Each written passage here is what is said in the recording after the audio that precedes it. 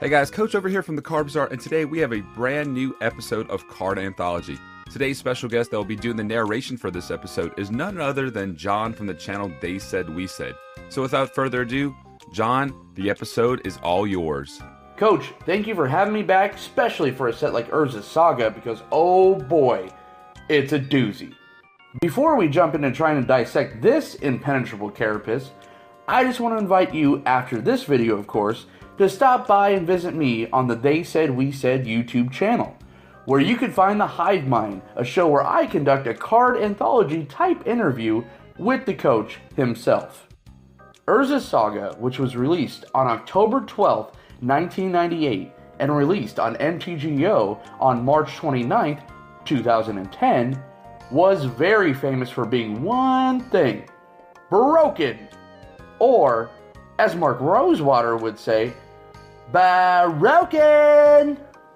Today, we're going to dive into the deep end as to why this set changed the landscape of design and development, and to give you some insight as to why this set was considered such a blemish on the face of Wizards of the Coast.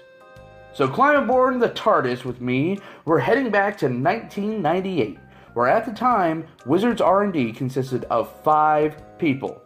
Let's put that into perspective for a second. Today, there are usually 5 people on the creative team, 5 people on the design team, and 5 people on the development team. Not to mention you have a rules manager, art director, flavor text writers, the list goes on. Urza's Saga design team was Mike Elliott, Mark Rosewater, and Bill Rose. Richard Garfield, the creator of Magic the Gathering, received a designer credit because of his contribution of the very popular mechanic, cycling. More on that later. Development consisted of all 5 members of R&D, with Mike Elliott being the lead designer and developer, a practice that no longer exists.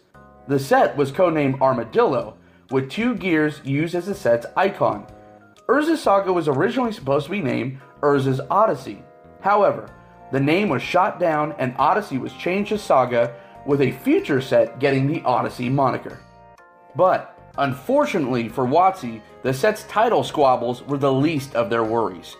There were a few well-known reasons why this set had so many issues. First, all 3 members of the design team were heavily involved in other projects. Mike Elliott was in charge of Portal 3 Kingdoms.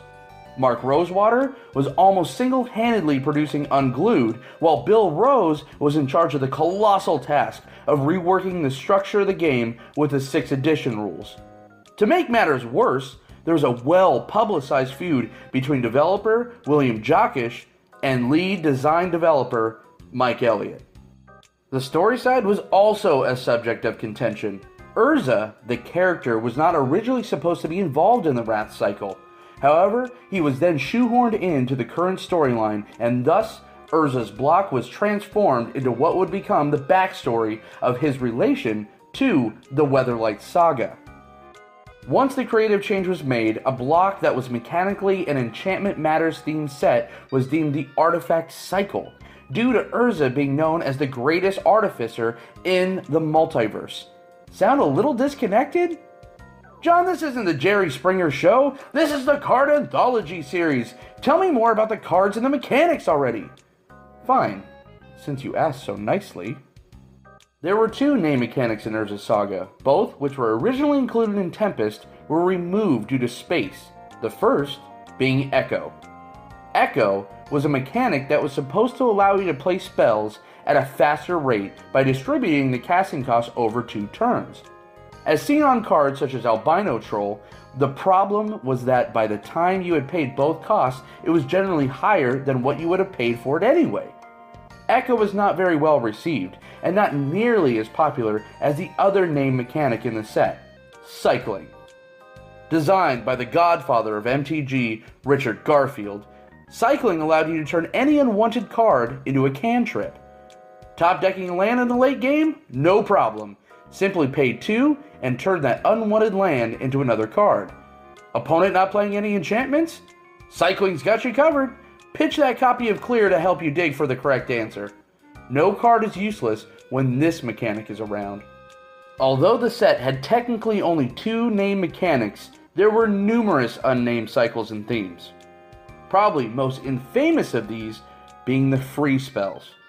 Cards like Rewind that would counter target spell for 2 UU would then let you untap said lands.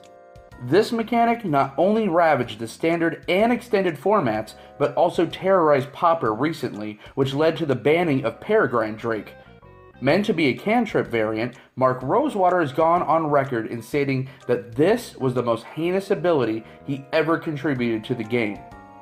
That is saying something coming from the man that created Dredge. As mentioned before, this was meant to be an enchantment theme set, and thus had the following cycles. The growing enchantments. As shown on the cards, Sarah's Hymn and Sporogenesis, these cards allowed you to place counters on them during your upkeep, which then eventually would become an insurmountable engine if left unanswered. The sleeping enchantments were cards that entered the battlefield with no effect. However, if the opponent did a certain action that was mentioned on the card, the enchantment would then transform into a creature. Let's take a look at the blue cards in this cycle. Veil of Birds, Veiled Crocodile, Veiled Sentry, Veiled Serpent, and Veiled Apparition, an early distant blood relative to what would become the werewolf mechanic from Innistrad, which would not come into creation for another 12 years. There were also the Embrace Auras, a cycle of auras that would transform a creature into an iconic creature from Magic's past, as shown in the examples Sarah's Embrace, Shiv's Embrace, and Vampiric Embrace. These cards would essentially transform your creature into a Sarah Angel Shivan Dragon or a Sanger Vampire, just to name a few. Urza's Saga had 350 cards, 110 commons, 110 uncommons, and 110 rares, plus basic lands. In contrast, large sets today generally are around 269 cards, which includes basic lands.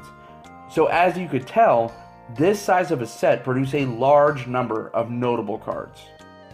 Gilded Drake, which at first glance looks a bit innocuous, but boys and girls, let me tell you from first-hand experience, this little 3/3 flyer for 1 and 1 blue that you would give to your opponent for exchange of one of their creatures was the engine in what would become one of the most dominant mono blue decks in history. The deck functioned by playing early creatures such as Metathran Soldier.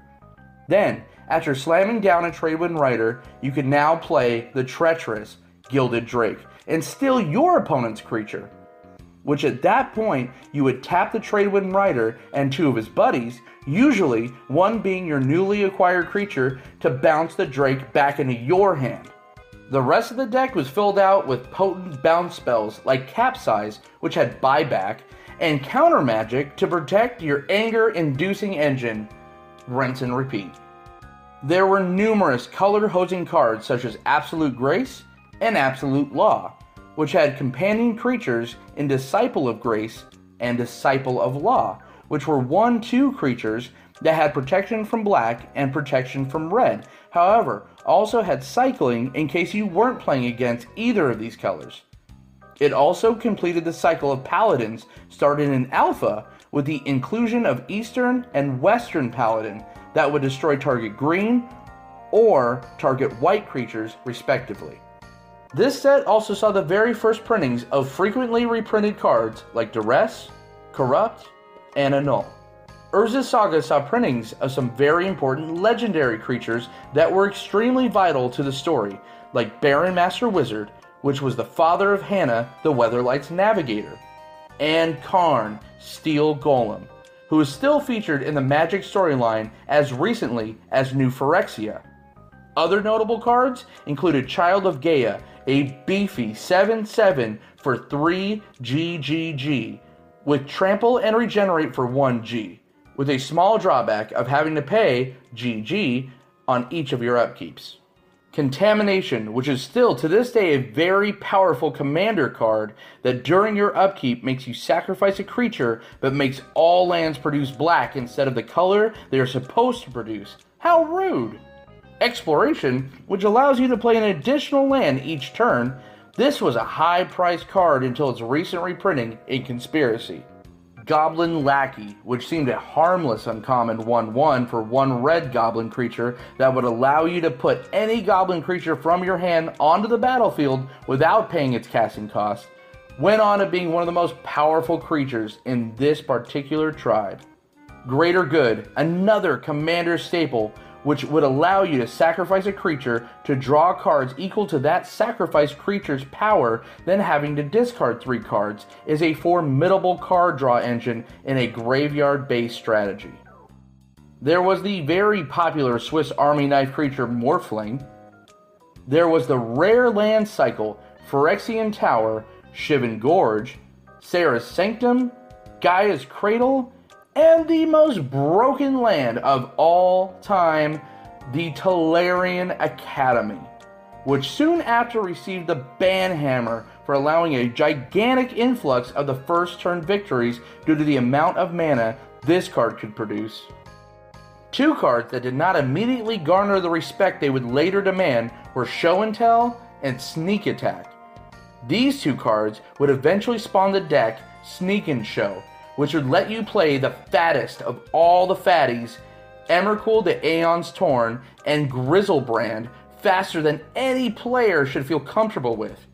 The deck is still considered to be one of the top decks in the Legacy format. Let's talk Urza's Saga impact on the Pro Tour and how the results from that tournament led to the bannings of some very high profile cards.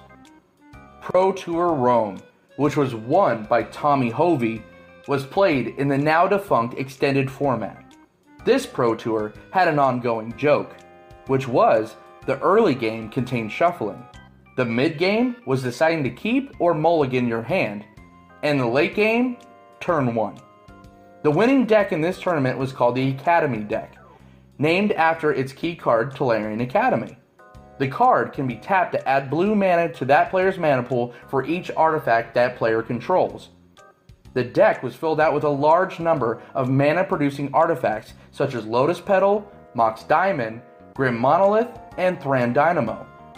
Then, with mechanisms meant to untap the Academy, like Voltaic Key and Mind Over Matter, Time Spiral, a card from the set, was particularly abusive due to its nature of replenishing the player's hand, graveyard, and untapping the Academy. The game ends when the player is able to cast a 60-point Stroke of Genius and resulting in decking or milling your opponent. This format would forever be known as Combo Winter. A box of Urza's Saga is worth around $750. So that's it for the set that almost brought the entire house of cards down, Urza's Saga. Again, I want to thank Coach for letting me bring this very important piece of Magic history to all of you. Join me next week when I return to bring you the Card Anthology series episode on Urza's Legacy. And please, once again, come and visit me on the They Said We Said channel. So long, and I'll talk to you real soon. So that's all we have today for this episode of Card Anthology. Please let us know in the comments what you liked and did not like about this set. We always like to know what you guys think every time we do an episode of Card Anthology. I would like to personally thank Jonathan from They Said We Said. Make sure you subscribe to his channel. He will be back next week to do the next episode of Card Anthology called Urza's Legacy. If you enjoy this video, please make sure you like and share the video on your social media pages. Please also subscribe to the channel if you have not done so already. Thank you guys for the continued support, and we will be back next time at the Card Bazaar.